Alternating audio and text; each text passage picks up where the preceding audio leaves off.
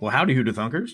This is the host of the Who'da Thunk It podcast, Zeb, coming at you today. I want to say good morning, because it's morning as I record this, but who knows when the hell you're listening to it, so good morning, good afternoon, good night, whatever. Have a good one. This is episode 106, titled The Battle of Blair Mountain. Before we get into the subject of Blair Mountain, and the battle of which happened there, we're going to do the recommendations segment as always. Recently, I was scrolling through Netflix, and I saw a movie from the 90s that I hadn't seen in ages called Gattaca. Gattaca. And don't worry, even though this movie's from 1997, I won't spoil anything for you, because I really want you to watch it. It's a good movie. Starring Ethan Hawke, Jude Law, Uma Thurman, and a bunch of other familiar faces, like Alan Arkin. Hank from Breaking Bad was in it, a very young Hank, because it came out in 1997. Very small role, but what a movie. Lots of cast members, you're like, oh my gosh, they're so young. Alan Arkin is like vibrant, and I mean, I'm sure he's probably in his 60s or something, or 50s, but so vibrant. It's like, wow, that's Alan Arkin. He plays a detective. But it's a movie I would see scattered scenes of while flipping through the HBO channels on my TV at home as a younger, teenager. When I did get around to watching the entire movie, I was shocked by how deep the experience was. The level of detail that went into making that movie feel like it was really in the future, set, in the future. It was astounding. I mean, they took so many things. They did have talk watches, phone watches, but they didn't look like Apple watches. They were a lot. Those are kind of hokey looking, but it still stands up. Even though it's such an old movie, certain things you're like, ooh, that's not at all how the future is. But it's a really good movie, and it really does set you into the future. My favorite part of the movie is how they took what I thought was just a mere subplot and turned out to be one of the most important parts of the movie. It's not a spoiler alert. You're not going to see it coming. I told Shannon that the one scene in this movie changed how I saw the world afterwards, which to me is the greatest compliment I could ever give a movie. If you change how I see the world, or you change my perspective on life, that is truly spectacular movie. It was a box office flop, which means it didn't make much money, but it was critically acclaimed. It's a great one. It's a hidden gem, and it's on Netflix right now, so check it out. Gattaca, Ethan Hawke, Jude Law, Uma Thurman. Great movie. Now, for the main event, the largest uprising in the history of the United States of America is simply known as the American Civil War. Since then, there have been a few uprisings within the states. The largest uprising since the Civil War is known as the Battle of Blair Mountain. Now, when I first read that, I thought, as an American, I've always thought of, there's the Civil War. We're hear about it all the time, school, whatever. But I've heard literally nothing about any uprising since the Civil War. None. No other uprising in America have I ever heard about, other than the Civil War. So that intrigued me automatically. This battle was the largest encounter of what came to be known as the Coal Wars. The Battle of Blair Mountain occurred in Logan County, West Virginia, as part of the Coal Wars, a series of early 20th century labor disputes in Appalachia. Up to 100 people were killed and many more arrested. The labor union United Mine Workers temporarily saw declines in membership, but the long-term publicity led to improvements in membership and working conditions in the mines. As for the battle itself, it was 5 days from late August to early September 1921. Some 10,000 armed coal miners confronted 3,000 lawmen and strikebreakers, later called the Logan Defenders, who were backed by coal mine operators and companies during the miners' attempt to unionize the southwestern West Virginia coal fields when tensions rose between workers and mine management. The battle ended after approximately 1 million rounds were fired, and the United States Army, represented by the West Virginia Army National Guard, led by McDowell County native William Eubanks, intervened by presidential order. So that's just a good summarization there. What the heck? How have I never heard of this? A force of 10,000 up against a force of 3,000, which was then later backed by the U.S. Army by presidential order. 1 million rounds fired. There's aircraft involved. There's machine guns, mortar. What? How have I never heard of this? All this happened within a few hours' drive of where I live now, and never even heard of it. That's nuts. PBS made a documentary on the subject titled The Coal Wars. Their description of the documentary was written very well. So I think the way they wrote it was well, and I wanted to include it here. It reads, "At the dawn of the 20th century, coal was the fuel that powered the nation. Yet few Americans thought much about the men who blasted the black rock from underground and hauled it to the surface. The Mine Wars tells the overlooked story of the miners in the mountains of southern West Virginia, native mountaineers, African American migrants, and European immigrants, who came together in a protracted struggle for their rights. Decades of violence, strikes, assassinations, and marches accompanied their attempts to form a union, culminating in the Battle of Blair Mountain in 1921, the largest armed insurrection since the Civil War.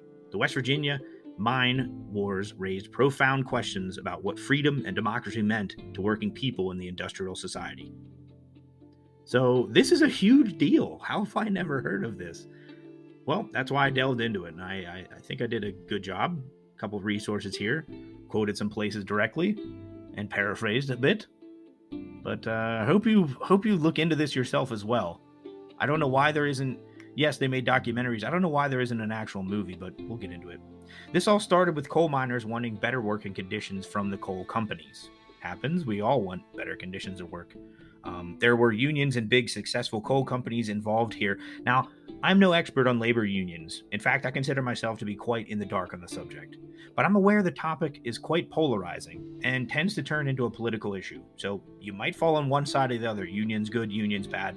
I don't know. I'm not getting into that. I'm also aware that organized crime is heavily involved in the history surrounding labor unions. I won't pretend to know if labor unions are good or bad. But from what I've read on this particular subject about the Battle of Blair Mountain, I am 100% on the union side. No other, I know nothing else about unions. I'm not going to talk about it. But with this, I'm on the union side. I'm on the miners' side. And you'll see why. These coal miners were subjected to some of the most blatantly immoral working conditions that I've ever heard of before. These coal miners coal companies owned everything in the area. They built entire towns. They owned the homes. They owned the general stores, the schools, etc. So their power and influence was all-encompassing. They even had complete control over the economy by distributing their own currency known as company scrips. You couldn't use US dollars in the towns that these coal companies owned. So if you worked for the coal mines, you were paid in scrip. You were not paid in US dollars. So if you wanted to leave the town, good luck, because you had literally no currency to use outside of the town that the coal companies had. They had you like a sticky fly trap. You could not leave. The coal companies made it so their stores only accepted scrips, their made up money. So the miners and townsfolk that lived there were financially bound to the town that they lived and worked in. Miners lived in company-owned houses, shopped in company-owned stores, only allowed to spend company money, and had their entire lives ruled by the company they worked for. They weren't even given the proper tools to use on the job. They had to lease the mining equipment that they used, so they're owing debt on that too. If that level of influence wasn't enough, the miners were forced to sign yellow dog contracts, as they were come to be called. These contracts strictly forbid miners from joining a labor union or even associating with anyone in a union. Penalty for breaking these yellow dog contracts was immediate termination from their job. Like, okay, you get fired. That's not great. It gets worse. In a town where you couldn't find any other type of work. So you're fired. You live in this town. Literally every job in the town is run by the same company. So just imagine trying to find a job in an area where everything is owned by the company that just fired you. Everyone is on their payroll. The miners that were caught joining a union or even caught being seen with someone in a union didn't just lose their jobs. They were blacklisted from the company, the entire town, and were evicted because they were living in homes owned by the company. This is the 20th century version of being banished. It was common for yellow dog contract breakers to be beaten by the company security on their way out of town. And where did they go next? Despite all the company's efforts to discourage unionization, the West Virginia coal miners did band together in the effort to improve working conditions. So there was certain rebellious labor unions popping up here and there because there was a huge need for it. Despite all this, the company's efforts to discourage it. But the coal companies had lots of wealth on their side. They hired men from the Baldwin Felts Detective Agency to be their muscle. It was the Baldwin Felts boys who kept the miners in line, but they weren't official law enforcement, and they didn't abide by any official form of morality or code like today's police officers do, or should, technically. Won't get into that either. They simply did as their employer told them. At any sign of uprising or pushback against the coal companies, the Baldwin Felts detectives, as they call themselves, they just gave that name to sound more like police. The Baldwin Felts detectives would perform drive-by shootings at miners' homes. This didn't only endanger the miners, but their families as well. Women and children were being killed by these thugs, Baldwin Felts detectives, because people weren't doing what the company said. They're being injured or killed in dispute. That escalated, that dispute I messed that up. This dispute over company things got women and children killed, and that escalated things even further. 9 years before the Battle of Blair Mountain, a group of miners were on strike. They wanted their union to be recognized by their employer. The striking miners were dealt with by the Baldwin Felts Agency. Okay, and this had happened a couple times. Strike happens because work conditions were horrible. They wanted their union's demands to be recognized. Baldwin Felts show up. The agents, they show up and they bust things up. The agents forcibly evicted miner families at gunpoint. They threw all of their property out onto the street, and when the miners and their families were evicted, this way they resorted to living in tents and even creating tent colonies with other evicted miners, so just outside of town. Now you have people who are evicted from the coal mining towns. Now they're living in just like tent colonies in the middle of the woods. The agents drove an armored train through one of these tent colonies and opened fire on the evicted miners and with machine guns. At least one person was killed. We know that for a fact, at least one.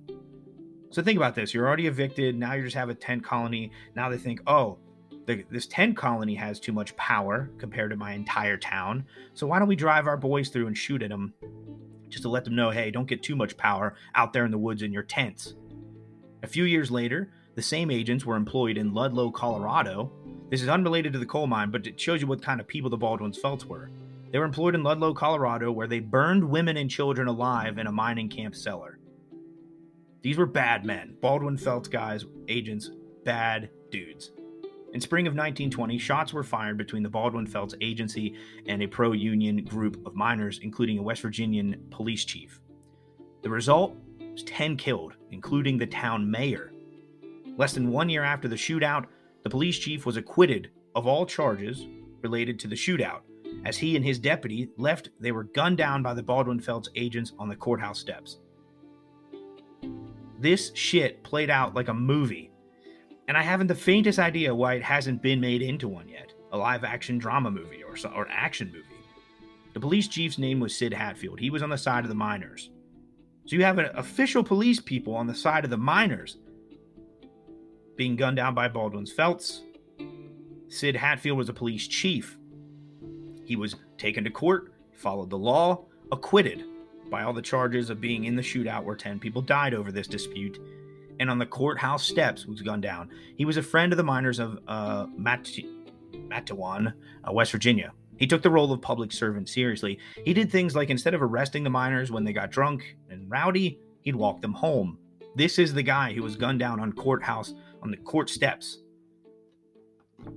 That's nuts to me. The Baldwin Felts' blatant disregard for the People's Court ruling was a step too far. I mean, they gunned down a freshly acquitted police chief on the steps of the courthouse. If a corporate security force did that today and no government entity did anything about it, a mob would probably rip them to pieces. That's nuts. Our society is a thing that we also subscribe to, and recognizing the law is probably the most important part of that subscription to society. Individuals or groups disregard the law all the time, and for that, they are considered criminals. But when a well-armed group of thousands assassinates a police chief, they are calling upon the full force of society to show them what it means to go against it.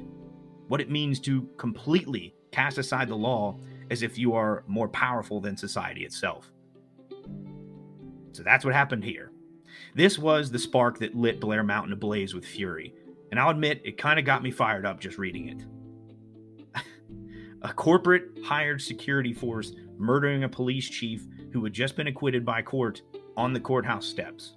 Yep, I would probably take up arms and march through the mountains of Appalachia myself. That is ridiculous.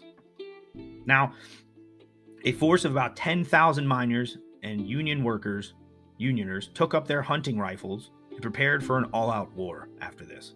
A lot of these men were veterans of the First World War, and they were prepared to fight a proper fight. These miners were up against a force of about 3,000 men from the Baldwin-Felts Agency, coal companies, and eventually even the federal government intervened at the order of President Harding. The Smithsonian Magazine summarized the battle as such. So I took it straight from the smithsonianmag.org. The Battle of Blair Mountain saw 10,000 West Virginia coal miners march in protest of perilous work conditions, squalid housing, and low wages, among other grievances. They set out from the small hamlet of Marmot with the goal of advancing upon Mingo County, a few days' travel away, to meet the coal companies on their own turf and demand redress. They would not reach their goal. The marchers instead faced opposition from deputized townspeople and business people who opposed their union organizing, and more importantly, from local and federal law enforcement that brutally shut down the burgeoning movement. The opposing sides clashed near Blair Mountain, a 2,000-foot peak in southwestern Logan County, giving the battle its name. So that's what happened. 10,000 West Virginia coal miners and Union people marched through the mountains of Appalachia, across counties, to try to get to where their coal company was headquartered and be like, hey, this shit won't stand. Your boys just murdered a police chief. You need to say something about it. Now, they didn't make it there. We'll go into more detail here. What does this all mean? Well, this was a power of the people moment. Those who took up arms knew they were up against those who had oppressed them for so long. And while the Baldwin-Felts Agency had broken the law when they killed the police chief Sid Hatfield, the miners were now the ones on the other side of the law, on the other side of society. The 10,000 fighting force of the miners were up against society, and they knew it probably wasn't going to be the best outcome. And a historian by the name of Chuck Keeney is a descendant of one of the labor union leaders, Frank Keeney, and he has a wealth of knowledge on the Battle of Blair Mountain. He says the miners never gave up any leaders of their army due to a vow of secrecy. They never told anyone who led them. They wanted to avoid any pinpointed legal retaliation on any man who led their cause. Though these miners don't have a name of a general that led them into battle written anywhere in the history books, they did consider themselves an army. And most historians agree they were organized just like one. They had a large force and a uniting cause. They rebelled against the security system that had kept them in line for all those years, but they were also seeking vengeance for their friend Sid Hatfield and the deputy that was killed with him on those courthouse steps. And just because they were full of secrets and were officially leaderless doesn't make them unorganized. Remember, a great deal of these men had fought in the Great War. They knew how to put up a proper fight. The battle included military-grade machine guns, and even aircraft was used to bomb the rebels. So you have airplanes, military aircraft, you have mortars, you have machine guns. This was a class war, or at least the closest thing our country has ever seen to it. Forget what you've seen on the news in the past few years with protests and looting. That all pales in comparison to a force of 10,000 blue-collar workers taking up arms and marching across the Appalachian Mountains to confront their employers and politicians. Could you imagine the media coverage today? This was no small thing, and I know it was 100 years ago, but Jesus, how is it not bigger now? After days of marching and taking fire from enemies across valleys and over the mountaintops, the fighting did end. It was September 2nd of 1921 when President Warren G. Harding agreed to the pleas of West Virginia politicians. Mr. President sent federal troops, the United States Army. It was West Virginia National Guard, but still, the United States Army was sent in to the conflict to break it up. National troops, the Army. The veterans of the Miners' Army were most likely seen as leaders in all this. So when they refused to take up arms against their own government, their own fellow veterans, which they had fought for so recently, it persuaded the entire force to do so as well. Their fight wasn't against their beloved Uncle Sam, it was against the coal companies, the ones who had made their lives a living hell for so long. In the end, men had died. Historians find it difficult to find an exact number, but somewhere between 100 and 200 men had been killed. Also, 958 of those miners were brought up on charges for murder, conspiracy to commit murder, and treason against the state. Some of these men were acquitted by juries of their sympathetic peers, but others spent years in prison. The last miner of Blair Mountain was paroled in 1924, so only a couple years. That goes to show you a force of 10,000 fought up against law enforcement, townsfolk, and the federal army. And the longest any of them spent in prison was 3 years. And that's considering men died on all sides. At least one person in the army died. Hundreds of people, or a bunch of dozens of people died on the Baldwin Felts side. And of course, the largest casualty rate was on the miner side. But only 3 years in prison. That's crazy. Another mentionable point in all this is the diversity of the miner army. Back in 1921, the civil rights had not yet happened yet. Most towns were segregated, West Virginia coal towns being of no exception. Brown v. Board of Education, the landmark decision of the United States Supreme Court that ruled against racial segregation in public schools being unconstitutional, that wouldn't come across the desk of the Supreme Court until 1952. So this is pre all that stuff, pre-civil rights. From the Smithsonian.org's article, however, Wilma Steele, a board member of the West Virginia Mine Wars Museum, says Matawan was one of the only towns in the United States where black and white children, most commonly Polish, Hungarian, and Italian immigrants, went to school together. Other miners were white Appalachian hill folk. Most all were kept apart in order to prevent organization and unionization. It didn't work. Keeney recalls one incident during the mine wars. Black and white miners held cafeteria workers at gunpoint until they were all served food in the same room and refused to be separated for meals. So, and Keeney says this, we don't want to exaggerate it and act like they were all holding hands around the campfire. But at the same time, they all understood that if they didn't work together, they couldn't be effective. The only way to shut down the mines was to make sure everybody participated. So it wasn't kumbaya in Mattawa, West Virginia, when it comes to segregation and racial disputes, but they were leagues ahead of the rest of the country.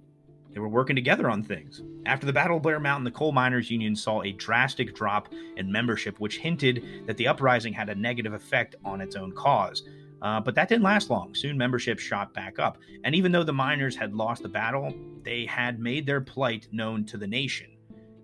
The years and decades following the battle saw working conditions greatly improve in the mines. Now, what do I think about all this? This is a huge battle. While reading about all-out warfare that occurred just 100 years ago within the USA, I thought to myself, how have I never heard about this?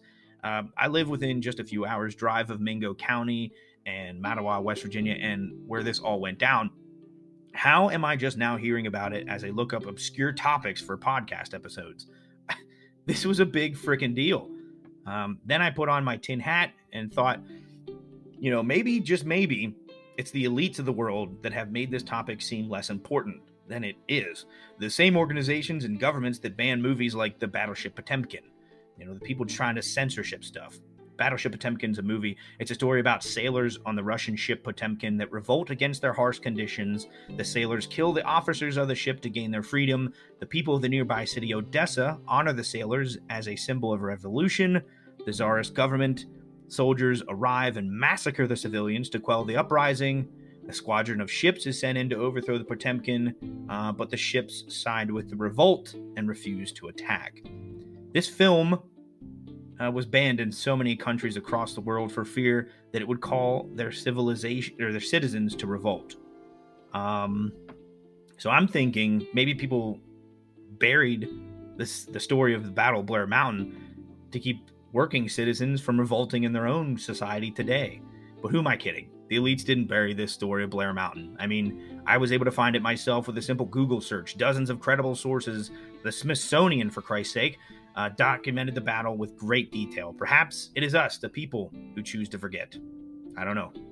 But a couple of topics I go across on this podcast, I'm like, oh, this is interesting. This one I feel like people should really know about. They should make a movie about it.